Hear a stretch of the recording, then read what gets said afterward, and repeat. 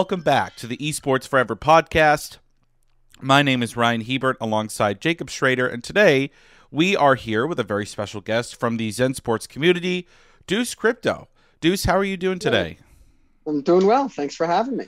Thanks for coming by. We really appreciate it. Before we get started and dive deeper into today's podcast, I want to have Jacob talk about our sponsor, EMP.money. Jacob? Of course, Deuce, it's great to have you on the podcast. Great to have you as a member of our community. I remember you played in one of our recent Splinterlands tournaments and kind of saw the light there, and it's been a pleasure having you. But for our sponsor, for our podcast, for our tournaments, for everything Zen Sports, Esports, is EMP Money. EMP Money is an awesome gamified crypto staking protocol. Basically, the goal for EMP, which is their token, is to track the price of Ethereum at a 4,000 to 1 ratio, right? That provides a token with more liquidity, lower fees, and a bunch of additional kind of benefits that just tracks the price of Ethereum. They have what's called a detonator contract. They have farms. They have a boardroom that prints. It's kind of a fork of Tomb if you guys are familiar with crypto staking protocols. But it's great to be working with them. And if you're interested in that kind of stuff, you should check it out. Thank you so much, Jacob. And a big shout out once again to EMP.money. Super cool site.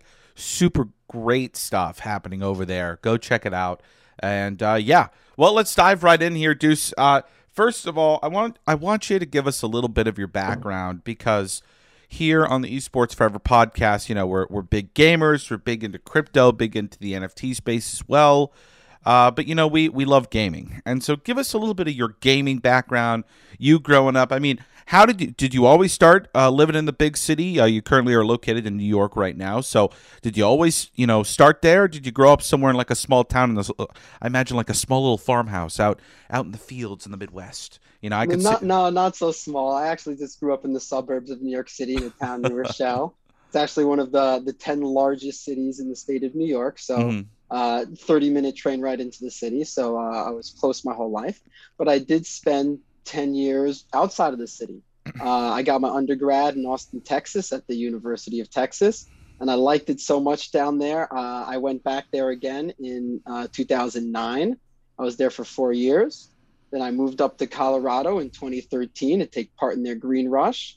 And then I met a partner and we moved down to Phoenix, Arizona for 4 years. And then I finally came back to New York. My family gave me a deal that was too good to refuse. So I came back Labor Day weekend 2018. I've been happy at home here in New York ever since. Wow.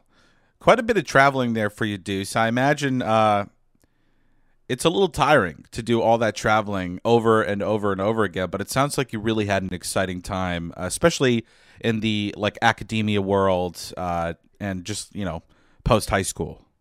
Oh, for sure. It was great. I've had some really fantastic careers over the years. I spent my first 5 years out of college as a highlight editor and associate producer with the NBA TV, where I worked on their evening productions while the games were going on live. So that was really my entry into sports and sports journalism.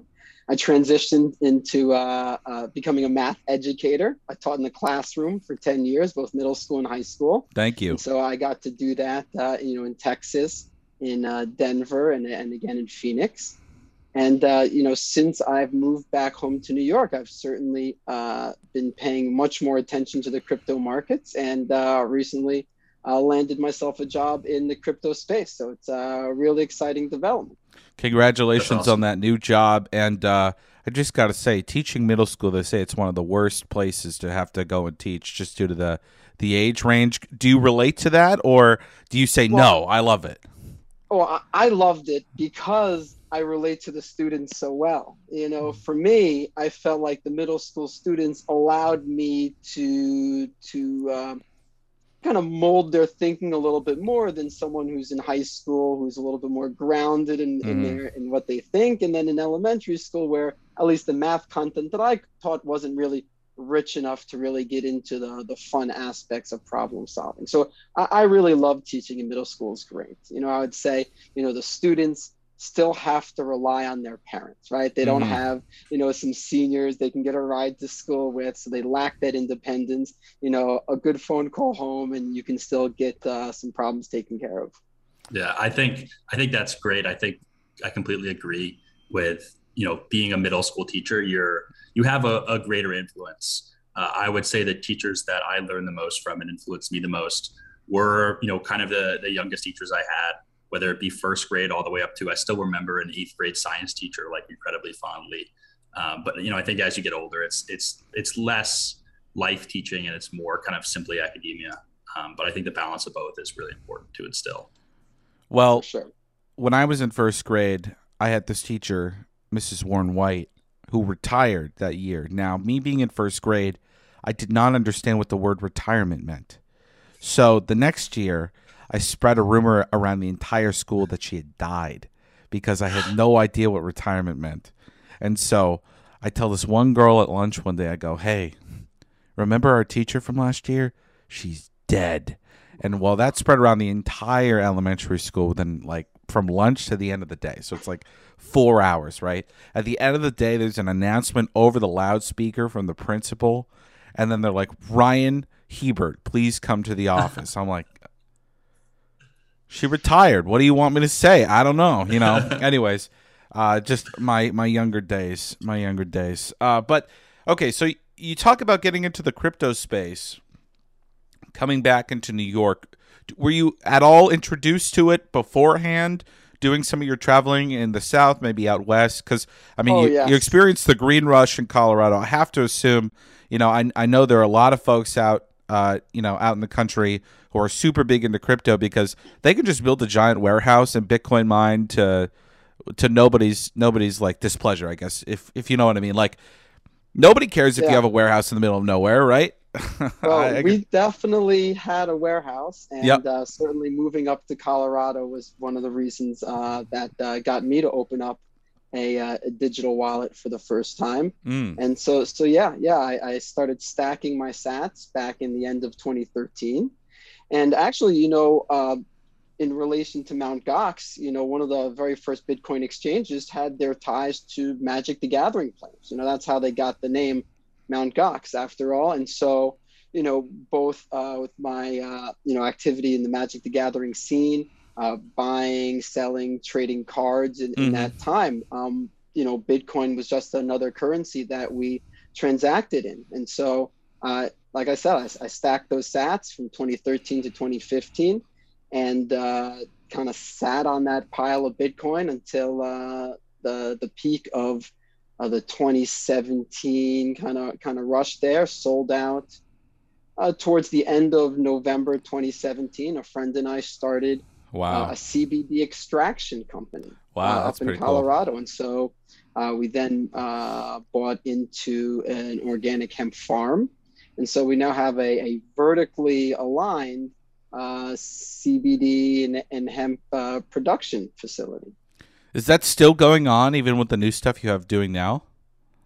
Yeah. I mean, I've taken a passive role in the company for quite some time. I was basically just an early investor or co-owner. I got you. So that's all in Colorado, I take it? Well, everything from the genetics, the growing, the harvesting, the extracting, it's all happening in Colorado. But now because we're focused on CBD, we can ship to pretty much any state in the country. And we actually have sent our seeds to over 40 different countries internationally because people really dig our genetics. We got a really bright guy who kind of heads that up and has some really great high yield CBD flower. Wow. This is not what I expected to be starting out talking about here, but I'm loving it. This is incredible. Well, yeah, I was intrigued when you said the green rush for sure. in Colorado. I couldn't really imagine what else that would be. Well, yeah, I had one of those old school red cards. It was huge. It was a big billfold. It wasn't even like, it was the size of like a diploma. It wasn't, couldn't fit in your wallet. It was awkward, but that's how we got our medical greens back then. So I can't complain. I'm glad that Colorado was ahead of the times there. Again, one of the first states to legalize recreational use, and then it really allowed us to focus on hemp. something that we could supply to anyone in the United States. Yeah. Wow. So one thing that is kind of interesting is that both of those industries, right, CBD, hemp, and then crypto, right, they're industries that are basically trying to survive through either heavy regulation or what alludes to be heavy regulation. Is there anything you've learned from being so entrenched in that kind of industry and how it's kind of grown? Because it did probably grow a little bit earlier than the crypto industry. Is there anything you've learned and seen that you may be seeing in the crypto industry, or you may expect to see? Yeah, the banks are not your friends. You gotta figure out ways to make your capital work for you without relying on the banks, because ultimately, they have their own regulations that they need to adhere to. And so, with the hemp and cannabis industry as a whole, the banking has been really hamstrung in what they can do to store funds and help people earn yield. So turning to crypto was something that we looked at really early on to be able to start earning yield on our available balance, the cash on hand. And is that through stable coins, or is that through, a mix of stablecoin and just investments, right? You're saying you're trying to grow your capital from the, business in Colorado. What is that? Is that you using stablecoins to basically have money that's liquid, or is it, investment purposes? Well, back then it was just holding an asset that we thought was a good bet to appreciate over time to, outpace the dollar. Now, obviously, there's so many more instruments available in DeFi at people's disposal, so that you really can, go through decentralized finance and make a really nice, tidy yield without having to, take the scraps that the banks are giving you. But yeah, there wasn't nearly the selection and development of yield bearing products back then. So we were just looking at the upside of the coins. That's awesome. Wow. Well, my goodness, Deuce. Lots of stuff happened before you got to New York and before you started diving into Splinterlands. But let's start taking a deeper dive. We've already plunged. We've already started diving into some of the depths of your history and past here. I love this. So one of your first jobs working for the NBA. So you're a big sports fan. Any chance that relates over to sports betting? Because it just so happens that Jacob and I work for a company called Zen Sports that, it's a sports betting app. That's part of what we do. Yeah, and that's one of the things that, drew me into the whole Zen Sports and Zen Sportsia community is having that availability to wager on games, whether it be regular sports, esports. And yeah, I have some pretty great memories, a few bets that really stand out in my mind. The 2006 NCAA championship game. You have a really experienced, deep Florida team head coached by Billy Donovan, just flush with seniors, they went 8 deep against a UCLA team that was so thin. They had 2 guards. Farmer was playing on a busted ankle. They had a single big who was just so run down from the tournament. And I could not believe that the line in this game was a half point. Florida was giving a half point in this game. And so I absolutely crushed that one. There was 5 digits on that wager, probably the biggest wager I've ever made in my life. Wow. And I got to say, it was a great day, because it was a 3-possession game from the first under 16-minute timeout in the first half. And it was never close. And that was, I guess, Udonis Haslem, the longtime Miami Heat. That was his senior year.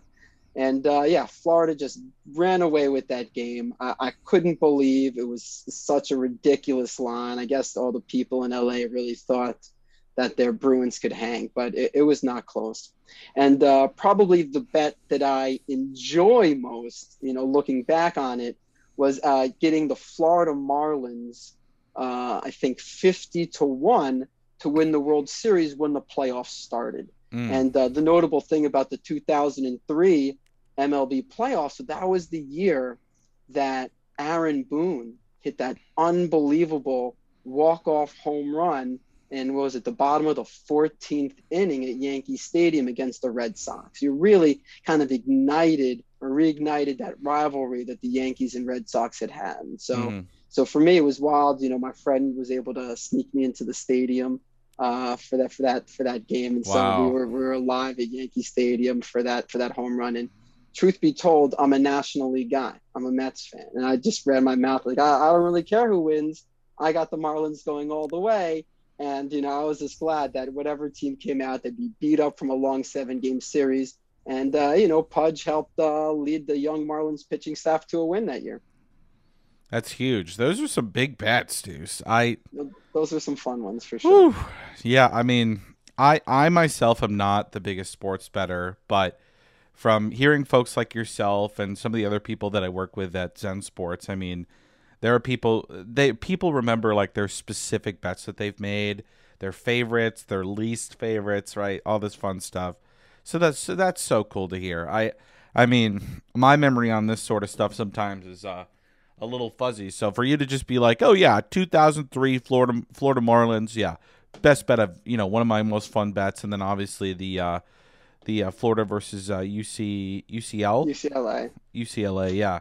Wow. Okay, so sports fan. Love it. Sure. But these days I tone it down a little bit. Most of the time I'm taking some fun prop bets at the beginning of the season. Most of my focus now is on soccer. Spend a lot of time watching EPL. And, when the World Cup comes around, I usually make some wagers based on, who's going to win their groups, who the, high score, the Golden Boot winner of the tournament may be. So those are some fun bets that I take. And, I'm an active fantasy sports player. So I have a team I play in baseball, football, basketball, and again, in EPL soccer. And I've been playing with those teams now for, some of them 15, 20 years with friends I've had from undergrad. Wow, that's awesome. So fantasy sports to me are, I love fantasy sports. I'm a huge into fantasy football, but it sounds like you play quite a few of them. Are any of the other fantasy sports on like as kind of fun as fantasy football? Because to me, it's hard for them to do it right. Fantasy football is so good because it's once a week. Right. It's a lineup. It really makes tangible sense. But I'm interested to see if some of the other leagues have found a way to make their fantasy leagues as engaging. Well, so for baseball, I do play in a head-to-head points league, so it has some of the same feel as football. But you're right, you don't have that single game day atmosphere. But that's why I personally love my fantasy soccer league. The fantasy soccer league I play with some expats from Britain, a hodgepodge of different people.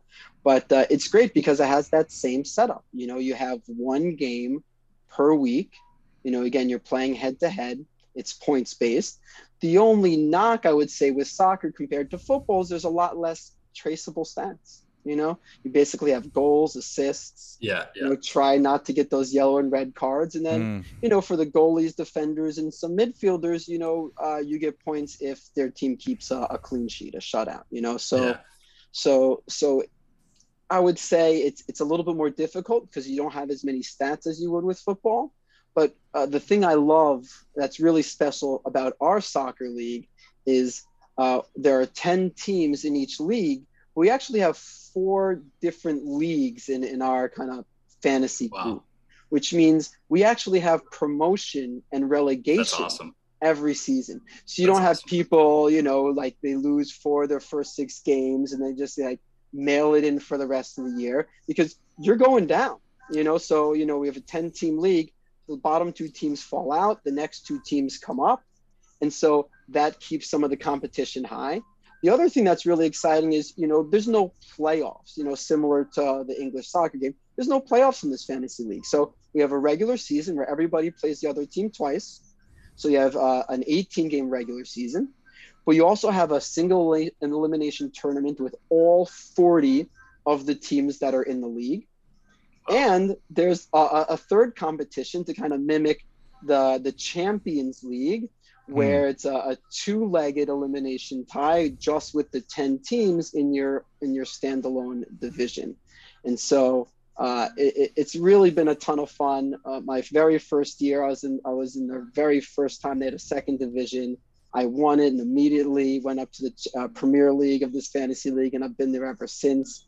I actually just won the European, the Champions League of our Premier League, which is the best purse that we have. We take $1 for every ad drop, transfer move that's been done all year, and that kind of pays off the trophy. So for me, very excited. It started off really poorly. I actually had to do the fantasy draft at a music festival because it was Labor Day weekend, and I was just like, I'm going to try doing both. And it cost me a little bit. I had some connection issues, but we got the team turned around, and while I wasn't so competitive in the regular season league, I was able to win our Champions League. So a nice ending. My Chelsea FC Mason Mount was the cornerstone of my franchise and really did the job in my midfield. Yeah. Have you ever played fantasy leagues where it's dynasty and you keep the players year after year? Yes. So for both my soccer league and my football league, we can keep players. For the soccer league, you can keep up to 2 players. You don't have to keep players, but you can keep up to 2 players. And in the football league, you can keep 2 players for up to 3 years, and then you have to release them as a free agent. You also get to keep 1 player as a transitional player who you can keep either as a rookie or as a second-year player. And if you keep a rookie on as your regular keeper, you can keep them for 4 years instead of 3. Wow, that's cool. I like that. So I played in one in college that was crazy competitive, and it was a crazy amount of starters played. It was 2 QB, 4 running back, 4 receiver, and it was like a 10-team league. Wow. Tight ends were in the mix. I don't think defenses were, but it was crazy. Like, 3rd or 4th string receivers were valuable, right? It was a lot of fun, and it was kind of fully dynasty where you kept every player at the end of the season. Oh, wow. Yeah, so it was like really intense, and trades were like a really big deal. I actually got lucky, and somehow, this was like Tyreek Hill's rookie year. I picked up Tyreek Hill. Nice. So whoever has my team now, I had to stop. I was busy in college, but I love the dynasty aspect, and I think something with NFTs could be really fun there as well. Yeah, I think dynasty really gives a really nice spice to the league. It obviously prompts you to invest in those young players. Being from New Rochelle, I had to have Ray Rice on my team, and so he took me to the Super Bowl 3 out of the 4 years he was on my squad. That's awesome. When I would watch Ray Rice play in the NFL, I don't know about you, but to me, when I saw him run on the field, it looked like he was floating. Like, that's what I remember about Ray Rice, running down the field. Crazy player. So I don't blame you. Yeah. Well, speaking of being at larger events, I know you've got a background in Magic the Gathering. So you played at the higher level, or you said you played at the higher level. So for you, what does that mean? Does that mean Grand Prix, championship events, traveling around the country, participating or trying to participate in their pro circuit that they had going for a long time? What was that like for you? Yeah, absolutely. So I never qualified for their pro tour, but I did for about 4 years, traveled heavily to pretty much all of the Grand Prix that were either, reasonably priced flight tickets or driving distance from where I lived in Texas or Colorado. And so, both playing and also being an active collector.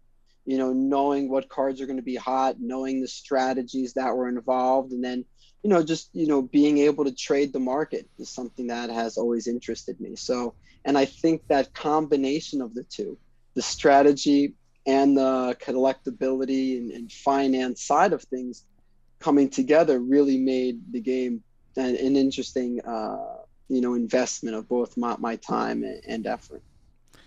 I've worked in a card shop I worked in a card shop in Chicago for a few years.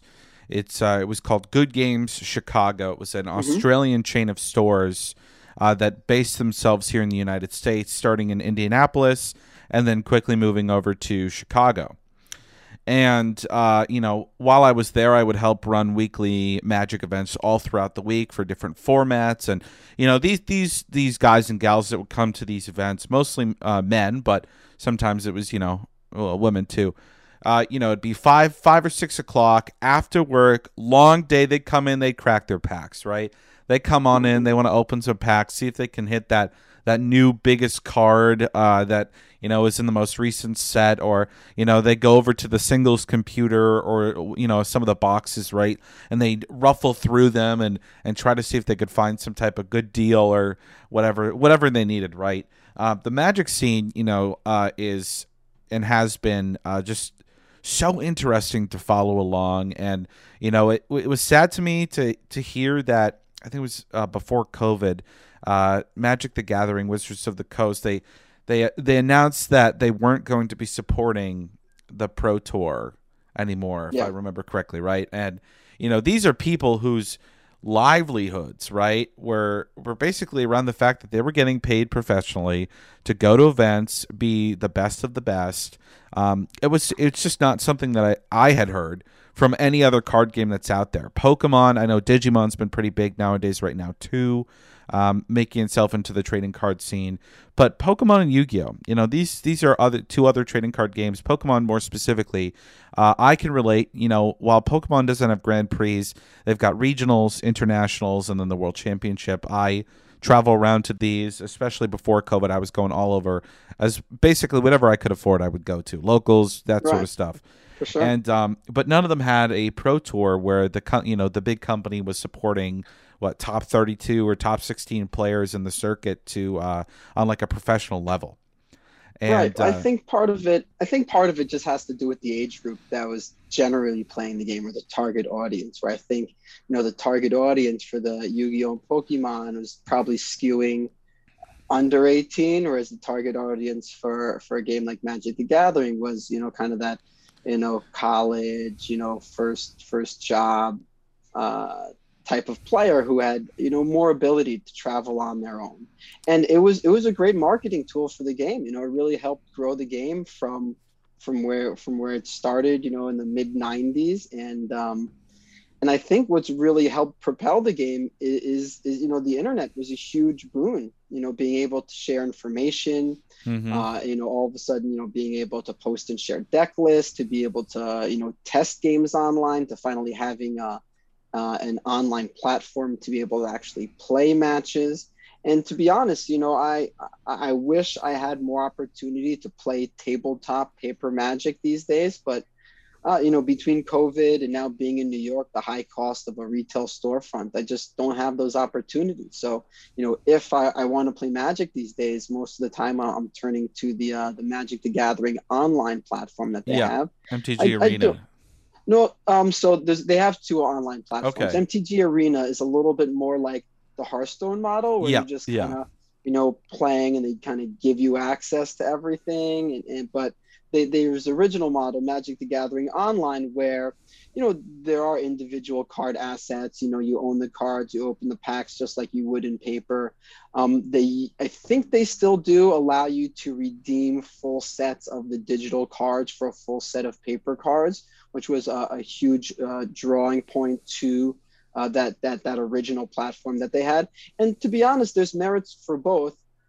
It seems though going forward, Magic the Gathering, the parent company Hasbro is really looking to move everybody towards Arena, because that model suits them better than the online model, where there's a secondary market that they don't really get a piece of. Yeah. Any way they can make more money, that's what they want to do, right? But it helps grow players. I won't knock Arena. Arena's not for me. It's not the type of gameplay that I enjoy. I enjoy playing with the older cards that are still accessible on Magic the Gathering Online. But, every new player who gets into Arena first and then realizes, I could play this in paper and shuffle the cards and really collect them if I want to, that in turn will eventually roll into demand for these older cards that I have sitting in my closet. So, that's a great thing, growing tabletop players. Yeah. Yeah, big time. And part of that I think is great online. I majorly respect the local scenes that are able to do it, even now post COVID. And you're right. Retail stores are not easy to put up. They're not easy to pay the rent for, especially in the city. I know, Good Game Chicago in Chicago, they had a wonderful storefront right next to my college. They opened up literally the end of my freshman year because the other storefront I had been going to, which was like a train stop away, closed down because they just couldn't afford it. Right. This one opened up in a wealthier neighborhood than the previous one, but because of the backing of it being a major retailer overseas, they could, afford until they started really making some good cash flow to be in that space. But that's not most places. Most places, right. it's a mom and pop startup of some kind, and they've got the money to stay open, but for how long? And then at that point, you either see the business go out because they can't afford it, or prices start to rise inside the store to the point where people are like, this is kind of ridiculous. There used to be a trading card shop in Chicago called Near Mint. It was called Near Mint. And they were just known for these outrageously priced deals for any game, Magic, Yu-Gi-Oh, Pokemon. It's like you couldn't find any Pokemon product in the city, but if you go to Near Mint, you could find every Pokemon product because it was so outrageously priced that no one would go and buy it there because they would just upcharge 30, 40, 50% on top of what was allowed to be sold. But, contacting customer support for the Pokemon company and being like, yo, you got a store selling 50% above MSRP. Do you know about that? It's something for a store to add like 50 cents to $1 on a pack. Like I had a local store in Massachusetts, for example, that was like selling cards for $4.20, packs for $4.20, maybe $4.35. Typically they're sold for $3.99, maybe $3 for $10 back before, this whole boom during COVID. But like paying 20, 30, 40, 50 extra dollars on top of some box that's supposed to be $30, $40 as it is. I mean, it's just, that's my whole rant about trading card shops and that sort of stuff. I worked in it, I lived it, I loved it, but it's frustrating, not for me, but for the players, Sure. And for kids. I think that's the biggest thing too. It's like, all this TCG craze during COVID for Pokemon, Yu-Gi-Oh, and Magic, especially Pokemon, you couldn't find packs anywhere. And it's all these, hungry adults wanting to just buy packs to then resell onto the market for people who just didn't know how much they were actually worth. And at the end of the day, it really goes back to, okay, what age group is this game trying to skew towards? Well, part of it is towards an older age group because there are a lot of fans from the 90s and the early 2000s. But I mean, there were kids who simply could not get stuff because their parents would go out to their local Walmart or Target, which, by the way, it's now very hard to find TCG product at Walmart or Target because of how crazy people got that Pokemon was like, yeah, we're not really going to send products to you guys anymore because you've proven that like people are dying at your stores to like try to get them. Like people have gotten shot in parking lots and of Targets and Walmarts over Pokemon cards, right? Yeah, it was a huge issue where, the distributors didn't know when the release dates were. And you would see, sets that were supposed to pre-release on a Friday. People would, be tweeting like, hey, this Walmart, down South Austin started putting the cards on the shelves on a Wednesday. And like people are just losing their minds. They're running the sale and you bring in the receipt and they're price matching and everybody's it was a mess. But I'll tell you, me personally, I would never buy from a big box store. I'm really thankful to some of the sponsorships I received over the years. Pat's Games in Austin was a great store. Game Heroes out in Aurora, suburb of Denver, Colorado, another store that I had some great times with. And then, Arizona, there's the Phoenix market just has some really outstanding places. Too many to name. I don't want to play any favorites over there, but there are really some great shops in those cities. And again, they benefited from, I think, it was a little bit cheaper to run those stores. And, having really great local community stores like that really helps propel the scene forward. And I think, when you see those healthy stores prosper, the scene just does so much better. I couldn't agree more. So how do those mom and pop stores what's the way to keep them in business, right? Because it's just hard. It's like really hard for them to compete. Is it having them be like Amazon verified resellers where part of their business is in person and part of it is sending it out via Amazon? Absolutely. Is it, that's part of it. Amazon, and then there's like a TCG specific company called TCG Player, which you know they use for secondary sales. So they need to be active there. But yeah, I mean, look, they're making most of their money on the singles market. You know, they're basically buying cards at 50%, selling them at 90%, and you know, for the crew who come in and play those, you know, 7 o'clock tournaments on the weekday nights. Oh yeah, you know, they're selling all the snacks. You know, they're selling chips for $1, sodas for $1. You know, those are 80%, you know, 150% markups on those items. So, you know, they're making their profit there. One of my favorite card shops down in Arizona, they had like a little arcade in the shop, you know, so I drop my quarters in Marvel vs. Capcom 2 and throw it back with some of my buddies in between rounds. So yeah, they definitely need to get creative. They're not making a huge number on the sealed product, but again, you know, they get the sealed product at a nice discount rate. So they'll open it up. They'll have the secondary singles. They'll be able to sell that on the market, you know, both online and in store. And then again, you know, if you're a player, you know, I'll pay the extra $10 to my local card shop to make sure that they get the money instead of Amazon or Target or Walmart and things like that. You know, it's a shame. I think, you know, right now Hasbro is kind of in the process of cutting some of these stores out. You know, they signed like a huge distributing deal with Amazon, buy direct through Amazon, buy direct through, you know, Wizards of the Coast, which is the company that produces Magic. So certainly the smaller stores are feeling the squeeze. Some of these stores will also institute a button seat policy depending on how big it is. I know this is something for smaller stores. You know, some places would require individuals to either pay maybe $5 to $10 or maybe even more depending on how long you sat in the store in a seat. Every place is different.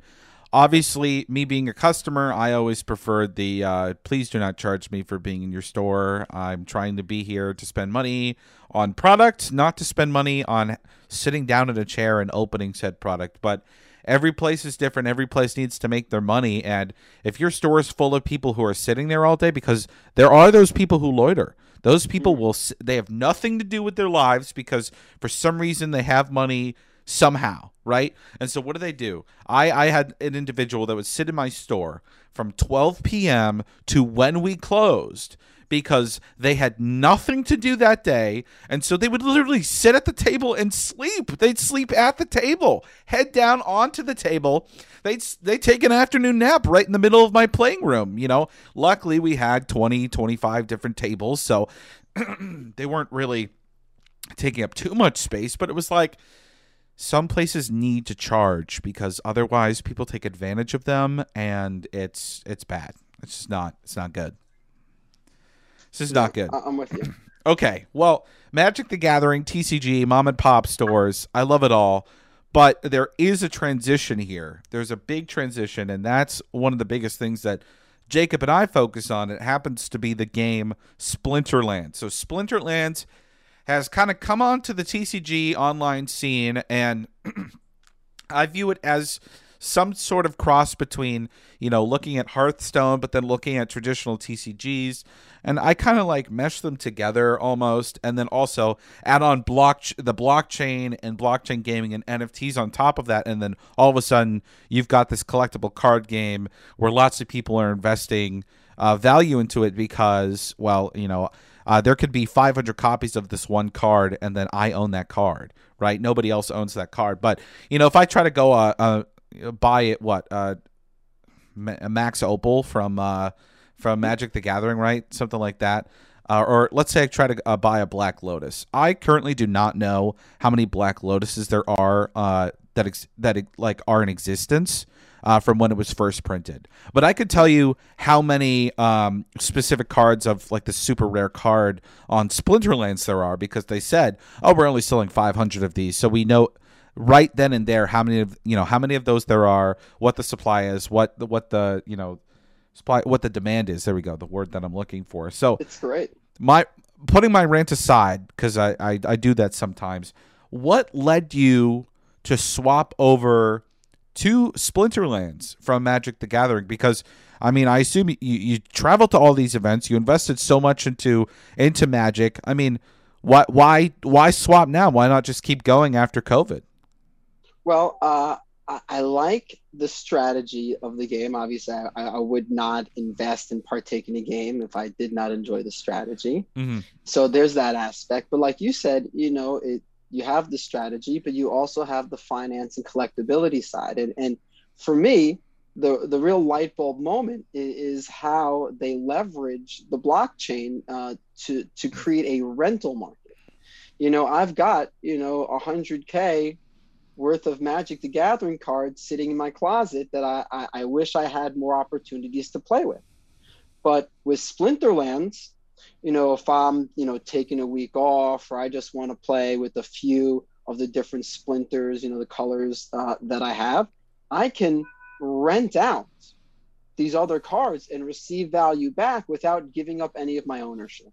And because it's on the blockchain, because it's involved with these smart contracts, I can do it in a completely secure way, anonymous, but fully trusted and vetted service. And so for me, it seemed like a win-win situation. And so I don't have to worry about the uptick in forgeries coming out from other countries. I don't have to worry about the condition of my cards. You don't have to worry about grading. When you brought up that idea of, Black Lotus, certainly, I've had my share of them over the years.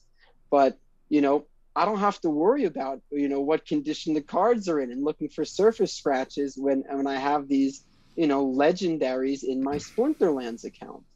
And so for me, it was great. And I really enjoy, the quick pace of the game. Every Splinterlands game, you have 3 minutes to set your lineup. And so there's a ton of strategy. There is so much that needs to go on in those 3 minutes for you to try and put the best lineup out there. And so for me, it's really great. I really enjoy the strategy. I enjoy the collecting. I enjoy the finance. And like you alluded to, about the supply. And if there's a fixed supply and demand for the game grows, then there's really only one way that the price is going to go, because, that's just the law of supply and demand. And really interestingly, these cards that we have in Splinterlands, it's not just like a single unique card.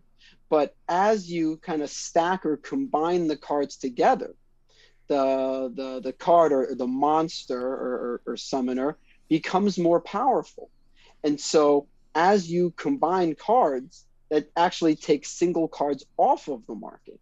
So you actually have a deflationary environment for these cards, which is really mind-blowing. But, the first couple weeks I was just playing. I just thought, I just have, one of all of these cards.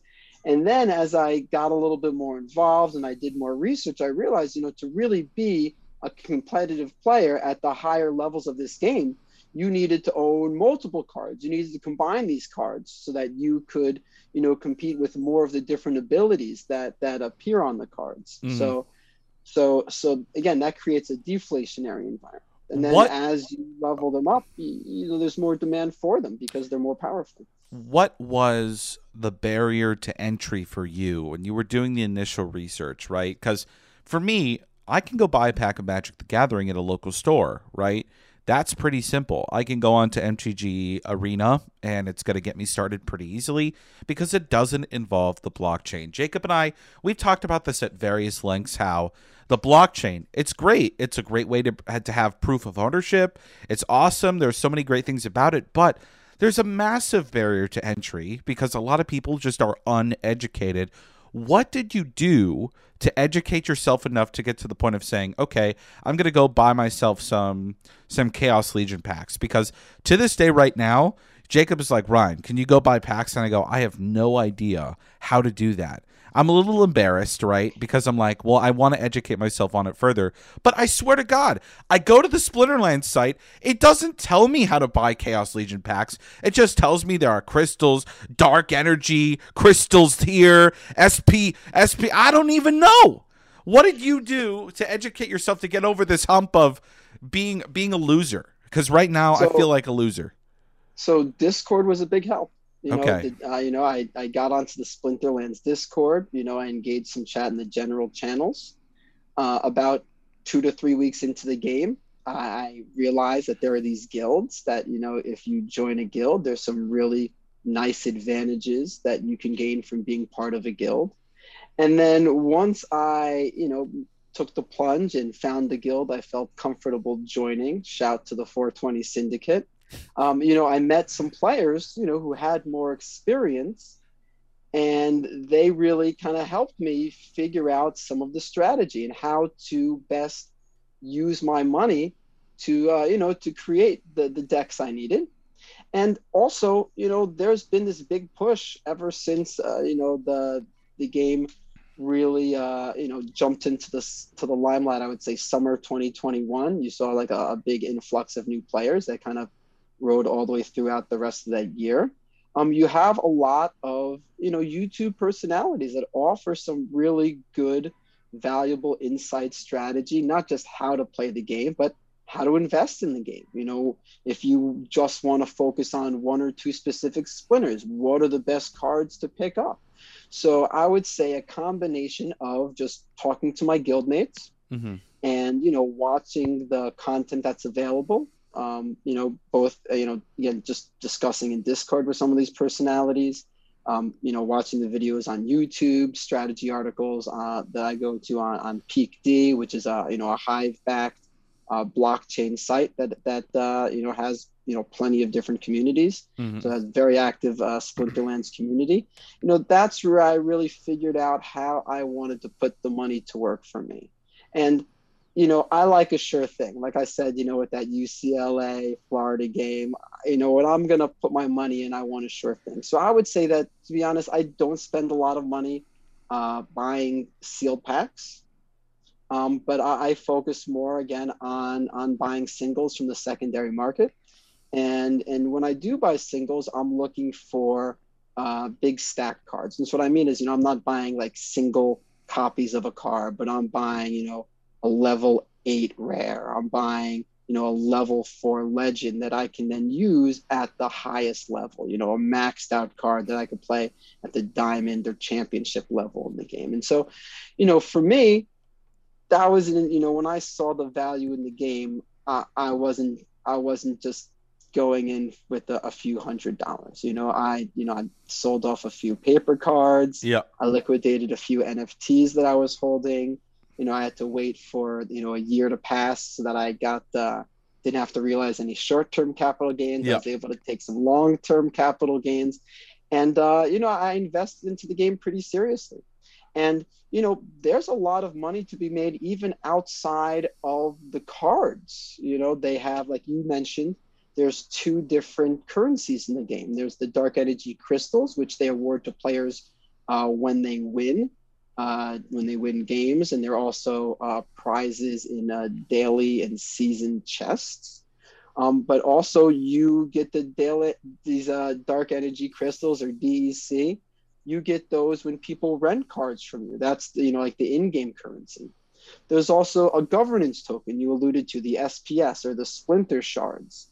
And so, I'm not exactly sure when that came to be. I think maybe it was early 2021. But, they keep on the development team, the people who really, pushing this game forward, find ways to increase the value of the SPS token. They just announced today how they're going to be offering the ability to be able to purchase the right to run a delegation node. So, to be one of the people who, processes these blockchain transactions to help ensure, the validity of the transactions on the blockchain. So, that's going to be a great way to monetize these tokens. And so, there's so many great ways to monetize this game, which is it's just unbelievable. And then for someone who loves the strategy, who loves the community of belonging to a guild and talking to other players, it's been hard to focus what's going on in the paper Magic the Gathering world. It's definitely been put on the back burner.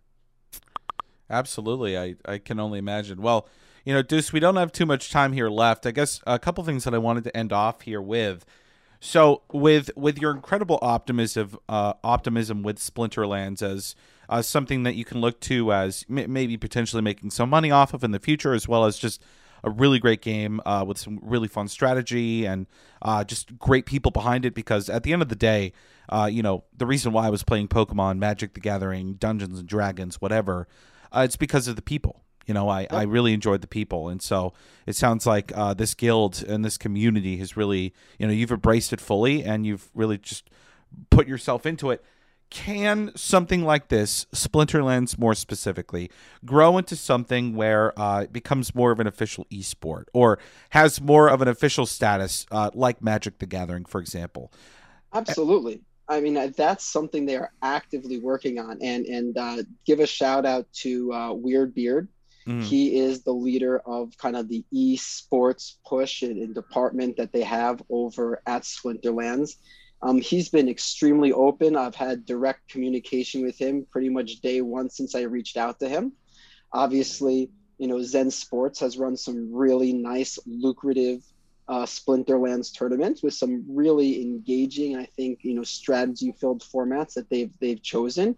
And so I think that Splinterlands absolutely has the type of strategy, community, and environment to develop into a real esports force to be reckoned with. And I do also want to shout out my current guild now. I'm actually, I'm in two guilds. I'm with Shield of Glory these days. They're actually the third ranked guild in the entire Splinterlands Splinterverse, or whatever you want to call that environment. So shout out to Shield of Glory. They're definitely helping me take my game to the next level, whether it's talking about strategy, delegating and sharing cards. We have this common resource that we can use from some of the more experienced players. The game's been around since I think towards the middle or end of 2018. So there are some cards I just don't have access to besides the opportunity of maybe getting delegations from my guildmates. And so I think that's another opportunity where you're going to see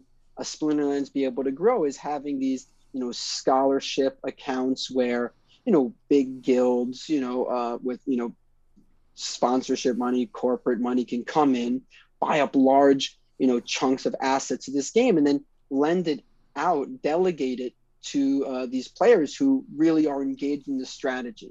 So you have investors and you have the game players. And I'll be honest, I'm not really familiar with a lot of the rest of the esports landscape, but it seems to me that's one of the bigger barriers to entry, is just the money behind the game to have the people want to invest, to create the big purses, to have the corporate sponsorship, to put the name on a tournament, to be able to have the persons that draw in, a live event. I mean, I think it'd be great, when live events start happening, we have these, big conventions, like, sure. I'd love to see, a top 32 event happening live with, computers, servers at some, digital game conference. Those were some of the best memories I have, was, just, going to these large Grand Prix conventions.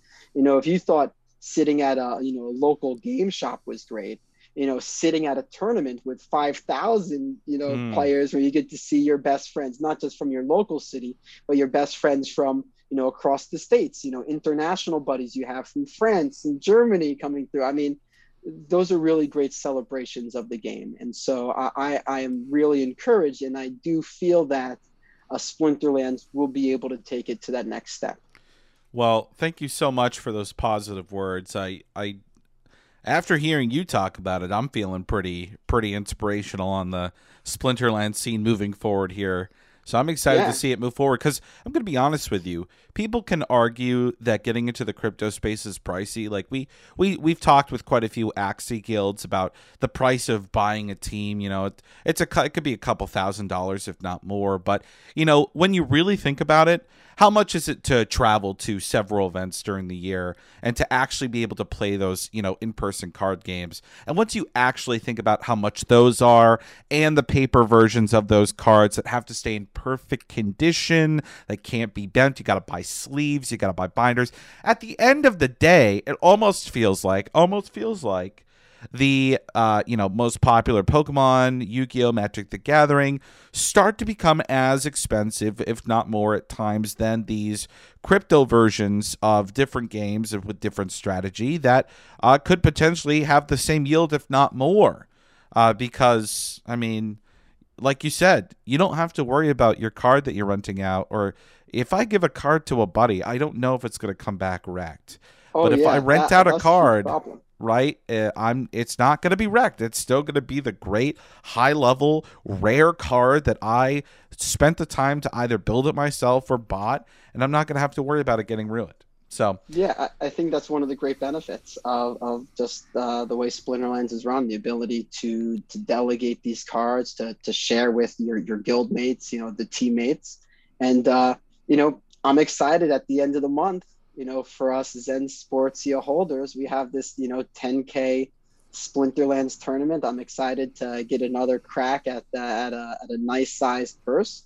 Obviously, you know, supporting Zen Sports and Zen Sportsia and the attention that they're giving the Splinterlands game. I mean, these are the type of events that we need to really propel, you know, Splinterlands into that esports space. And so, I'm really excited about it. Looking forward to it. That's going to be a fun one. One thing I'm wondering is, you mentioned that you rent out a lot of your cards. Mm-hmm. What's the relationship that you have between renting out cards and then holding them for the SPS airdrop? It sounds like you think renting them just generates more revenue. Well, so I'm glad you asked that. So the SPS airdrop actually looks at the cards that you own. So even if you're renting out the cards, you do get to collect the SPS airdrop. You know, you get those SPS airdrop points. Really? One of the things so the biggest roadblock or barrier to renting out your cards is, you know, qualifying for those different league levels. You know, the higher league that you're in, the more rewards you get from your daily quests as well as your end of season rewards. But, you know, those levels are all dependent on your collection power. And so when you rent out cards, that takes away from your collection power. So the barrier there is, you know, if you rent out too many cards, then you won't have the collection power to earn the highest rewards. So that's the negative there. And so, you know, I've been actively, you know, reinvesting all of my airdrop points. You know, you need to have a certain amount of the Splinter Shards, the SPS stake, to really play in the best tournaments that are available in the Splinterland system. Once I hit that threshold where I felt comfortable I'd be able to enter all the events that I wanted to, I've been pretty much daily taking those SPS airdrop points. So these are, you know, over the first year of the token, they add up all of like points for all these different assets in the game, and they give everybody their share based on, you know, the amount of tokens that they airdrop on a daily basis. And so I've converted them into credits and taken those credits, went back into the market, bought cards that I think are undervalued. And then, you know, obviously I'll use them for my deck if I can, you know, take advantage of some of the higher level legendary cards. Mm-hmm. But oftentimes I'm just turning them straight over to the rental market, renting out cards at, you know, a silver or bronze level, you know, and that's, you know, for me, I think putting a pretty good ROI in my pocket if I look at, you know, just the investment over a year-long basis. And like I said, you know, I think the development team is doing a great job of finding ways to increase the value and demand for that SPS token. And so, you know, it's been one of the, I guess, assets that I've spent most of my time dollar cost averaging into, you know, so between SPS and then a few of my other, you know, crypto investments, that's really where I've focused all of my investments recently. Well, I'm speechless. This has been incredible. Not what I was expecting at all. We went all over the place and in so many different routes, so many different forms, but I really, really, really appreciate you coming on, Deuce. It was amazing to have you on. I hope that we can have you back to talk more because there's just so much to talk about that I feel like, we could only skim the surface on, here and there. Did I expect to get into a whole rant today about mom and pop TCG stores charging way too much for card? No, I did not expect that. But here we are. We did it. I appreciate you. Like I said, thank you so much for coming on. Jacob, one more time, thank you for coming on as well. And a big shout out to EMP.money. Thank you for being our sponsor for our podcast, for eSport tournaments, and more. Folks, thank you so much for watching this video today. If you enjoy this video, please subscribe to our YouTube channel. And if you're listening along on Spotify, Apple Podcasts, and any of the other streaming sites that we're using, please give us a follow there as well. Thank you so much for watching this video. Until next time, we're out.